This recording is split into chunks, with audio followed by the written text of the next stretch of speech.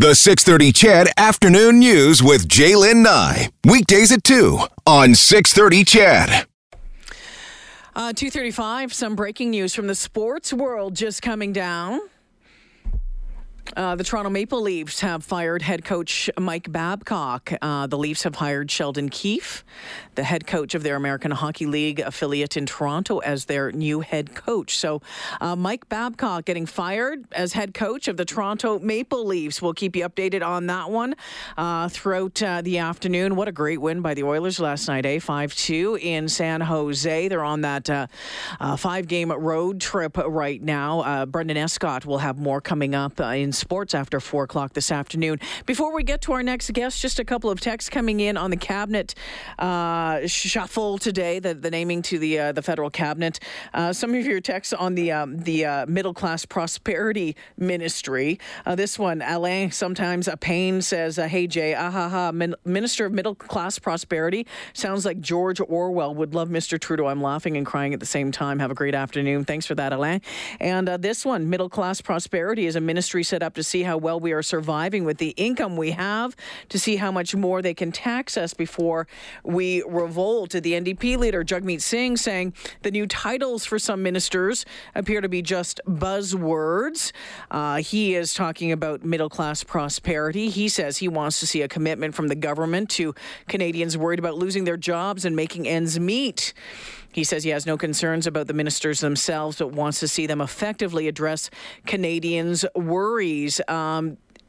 From City Hall today, Mayor Don Iveson saying he believes that there's enough representation from the West. Number of very strong ministers with a lot of experience working with local governments and working intergovernmentally have been appointed to key portfolios that will work with the West and work with local governments to deliver on national priorities. And I think that's very positive. Mayor Iveson going on to saying that the feds are going to have to work directly with municipalities in several instances across the country because the provinces right now are showing a reluctance to advocate for cities. We want to talk about some city issues right now before we get to the transit overhaul. Andrew Knack, Councillor of Ward 1, joining me this afternoon. Hi, Andrew.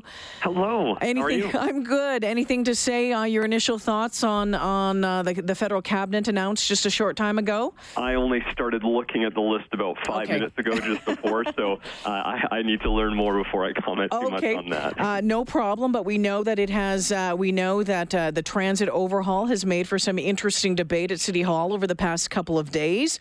City Council's Urban Planning Committee been looking at the revamped bus system for Edmonton. Council going to vote on the changes next week. Now, this overhaul been 5 years in the making. It includes cutting numerous underused routes. That has some users very worried. As I just mentioned, we've been talking about this for a long time. How does it feel to be finally moving forward? Well, yeah, I guess a deep sigh. Maybe that's what I mean by that. It's just something that I'm glad we're finally here. Of course, the challenge, as you noted, is that anytime you're overhauling a system of this scale, there's never going to be a situation where every single person is happy. The challenge, of course, that we know that we have is that only 13% of Edmontonians use transit on a regular basis. And when you have that situation, and we're spending about $360 million a year on transit, so when you sort of weigh that all together, you say, is this giving us the value for the money that we're putting into it? And I would argue that it hasn't been for years, in part because the previous time we've done a redesign was about 25 years ago, before the Henday existed, before suburban communities outside the Henday existed. So something had to change. The challenge, of course, is how you make that change to have minimal negative impacts for existing users and at the same time try to grow your ridership, because that's what our goal should be. And I think that's what everyone's goal is when it comes to transit, get more people on it. Well, growing ridership, this has been one of the things on the forefront for you for a long time. But I'm not sure, I know you guys are working hard to try to do this, but I just don't see transit in Edmonton, buses, even LRT at times, as being something that is appealing to, and we see it with the ridership, with the majority of Edmontonians. And again, I would go back to that's because the system hasn't changed in a few decades. When you've got a system that takes you substantially longer to get to where you want to go, then how can you even begin to weigh that against driving a car? I mean, the system, if you knew that you could relatively within even 5 or 10 minutes of your drive get to where you want to go by transit, suddenly that starts to become a very different situation. But we have people and families in communities outside the Henday that taking the bus versus driving, they might be able to drive to their destination in 30 minutes. A bus for the same trip is going to take them, 90 minutes, maybe 60 minutes if they're lucky. Well, if you've got a family with kids and you're trying to get to soccer practice after work, how does that even register as a choice right now? And the problem is it doesn't, because it's not a viable option for a lot of people. Well, I live outside of the Henday, deep southwest, and there's no bus service out where I live. There's a new subdivision going in. We'll see what happens over the coming years. If I wanted to take a bus, I'd have to drive 10 minutes up, probably to the Hamptons, to get to my closest bus stop. It's just not a reality at all. No, and we know that, and that was the feedback over the years that we heard, particularly from those outside the Henday, of what they would want to see to even have it considered as an option. And then inside the Henday, there was a different set of feedback that you heard, but we knew that leaving it as is, all we were doing is essentially, and again, the system, we have great drivers, they provide great service, but I mean, the way the routes were set up and designed is that we were going to get progressively worse and worse and worse as we grew out, trying to be everything to everyone. And we can't with the system that we have and with the budget that we're putting in. We can't, we set those parameters at the beginning of this, which is if we wanted to have a more efficient system that more people would choose to use, what would that look like if we kept the same budget? And we gave them those restrictions, and they went off to do that work. So this new system is going to increase trip frequency to a minimum of 15 minutes within the city's core and increase weekend and off-peak service. We know that a number of routes are going to be lost, and that's got to be a tough one. And I know you heard from a lot of folks yesterday, seniors, people who are trying to get to school, maybe get their kids to school, about how far they're going to have to get to their next to the closest stop. Yeah, it's a delicate, it's a balancing act, isn't it, Andrew? Oh, no question. And I wasn't shocked by the messages we heard yesterday from those who have concerns, because again, for me right now, as somebody, if I had to walk an extra 2 or 3 minutes to get a bus that's going to run every 5 or 10 minutes at peak hour instead of every 15 or 30 minutes, I'm happy to walk that extra 2 or 3 minutes today based off my mobility. But we also recognize that there are those who an extra, couple 100-meter walk, particularly in the winter, is quite dangerous for them, particularly if you don't see sidewalks being cleared or different issues being addressed. And so that's why the other part of the conversation we had yesterday around the first kilometer, last kilometer is so important, because if all we did is redesign the system and then not also have a proper first kilometer, last kilometer solution, then I think those concerns would be realized. But if we have this and we implement it at the same time as the redesign takes effect on August 30th, then I think you address those issues. And we heard it. I mean, the answer we heard from a number of the speakers, because I asked that question of a number of the speakers, is that if we had both, do you think the service would be better? And everyone who answered that question said yes. Let's talk about this on-demand service. How's this going to work? So we still have to figure out the specific details as to who's going to operate it, and as in, do we have to contract out that service? Can we do it in-house?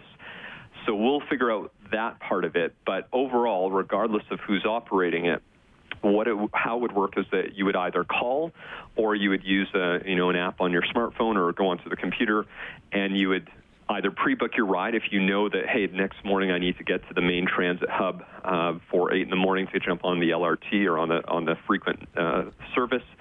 So you can pre-book, or you can do it right when you need it, and it's meant to operate on sort of regular, so it's not a regular interval like a fixed route service would be, but you know that you would have sort of a maximum wait time of what would be similar to a fixed route service. So, I mean, the best way to describe it, it's almost like a modern-day version of our dial-a-bus that we used to have many years ago, where somebody would call and then those buses would go and deploy, pick people up, and then drop them off at the nearest hub.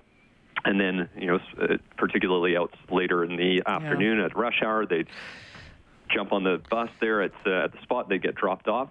But using the current day technology, you don't have to have these vehicles sitting at one destination. They can be constantly moving around to help ensure that the wait time one would have is minimized, and probably in many cases less than what a fixed route service would be. Councillor Knack, sounds like you're going to have some blowback you already have from the unions, though, the transit unions. How are you going to deal with that? Well, and that's the motion that was put forward and approved yesterday, and will go to council next week, is to have a report come back in February to understand what it would take if we wanted to run that in-house.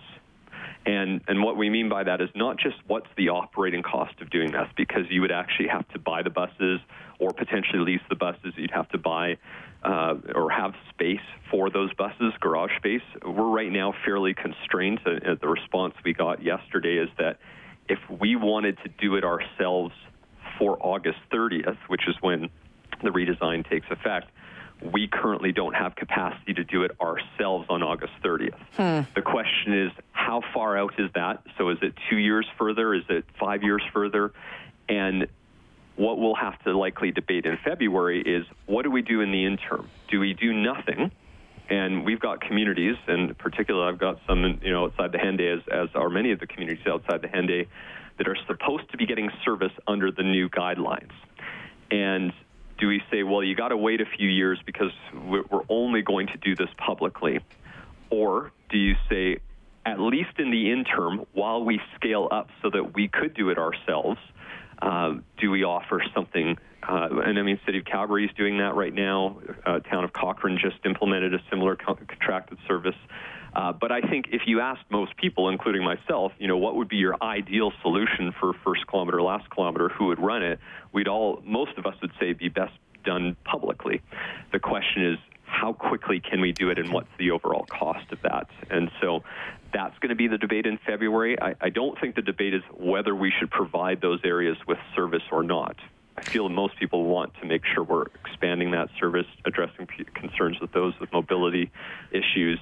It's just what's the best way to do it, and what's the most realistic way we can do it right away. Free ridership. I mean, I know that's been something that's been tossed around quite a bit, or at least maybe, under a certain age. I know it was brought up again yesterday. Is that ever a possibility? I don't think that's something we need to be exploring right now. I think, again, the conversation I've had with people who don't use transit today, which again is about 87% of our population, is that even if you made it free, or even if you paid me to use it, the additional time it would take me to get to and from my destination means I'm not going to choose that option. Yeah. So making it free doesn't fix the issue of reliability and speed and safety and service standards that I think people want. So before we start talking about what's the right fare to charge, or should you make it free, let's make sure it's a system people actually want to use in the first place. Getting something for free that you don't want isn't very exciting. Truth, Andrew. Andrew Knack, Ward 1 City Councillor, joining me this afternoon. Thank you for this. Always appreciate your thoughts on this topic. Anytime. Thank you very much. All right, Andrew Knack, Ward 1 City Councillor. So again, 87% of the population not using transit in the city of Edmonton right now. We know there is going to be a cut in routes. This overhaul will see the number of routes go from about 240 to about 140. And as you heard the councillor say, the goal is to run the existing buses more frequently. He says, as you said, getting something for free is no use when it's not appealing to you. So, if the buses are running more frequently, Chedville, are you going to hop on one? Are you going to give up your car? Personally, for me, no.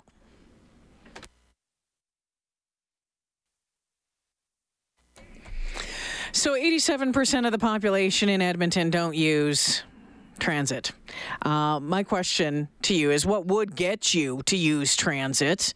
And boy, oh boy, I think there's a lot more here than what the city is looking at. And the reasons why you don't right now, a number of you are pointing out to safety. They're saying, nope, I'm worried about my safety on buses, on LRT. This one says, I've never considered taking a bus. I just checked. It's a 12-minute drive or a 43-minute bus. I'm good. This text says, Jay, you know what? I think that they are terribly underestimating the issue of having to walk dramatically farther to a bus. And there are going to be some people who have mobility issues, are seniors, that are going to have to walk further to a bus stop. And that's going to be a real challenge. And I don't know about you, but how often you've seen, in the wintertime when the snow has fallen, the fact that you can't even walk on some city sidewalks. I was driving home from work here not too long ago, so heading, 51st Avenue, or what is it? Where 5204 84th Street? Yeah. So 51st Avenue, and the road, the sidewalk wasn't cleared off, and it's dark out, and there was a person walking right along the side of the road because they couldn't walk on the sidewalk. I don't know if they were getting to the next bus stop or not, but just the danger with that alone.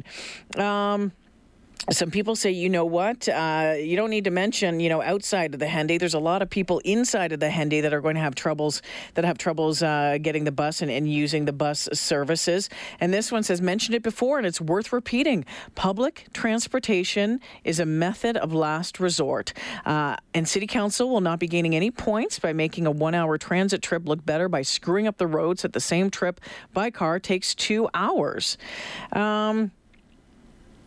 GM Parisian says, why does everyone hearing this know it's idiotic except for City Hall? I'm in the Hamptons. There's no service. Now there's less service. I'm in. Yeah, and I've seen up in the Hamptons, a bus on occasion. But yeah, this one said, Melissa says we should have shelters at every stop. It's not safe enough. And a number of people just worried about the safety and length of time. What they are hopeful is that they will be able to inside in some of the in the core area, especially get you to the spots quicker. Then I guess you look outside of it. It's 2:56 on 6:30 CHED afternoons. 780-496-0063 is the number to get a hold of me at any time, whether you want to call or if you want to text in. Let me know what you think about transit. We're going to talk about impeachment and then some discoveries when it comes to cancer and drugs with cancer being made right here in Alberta. Some really great news. All of that and more still to come.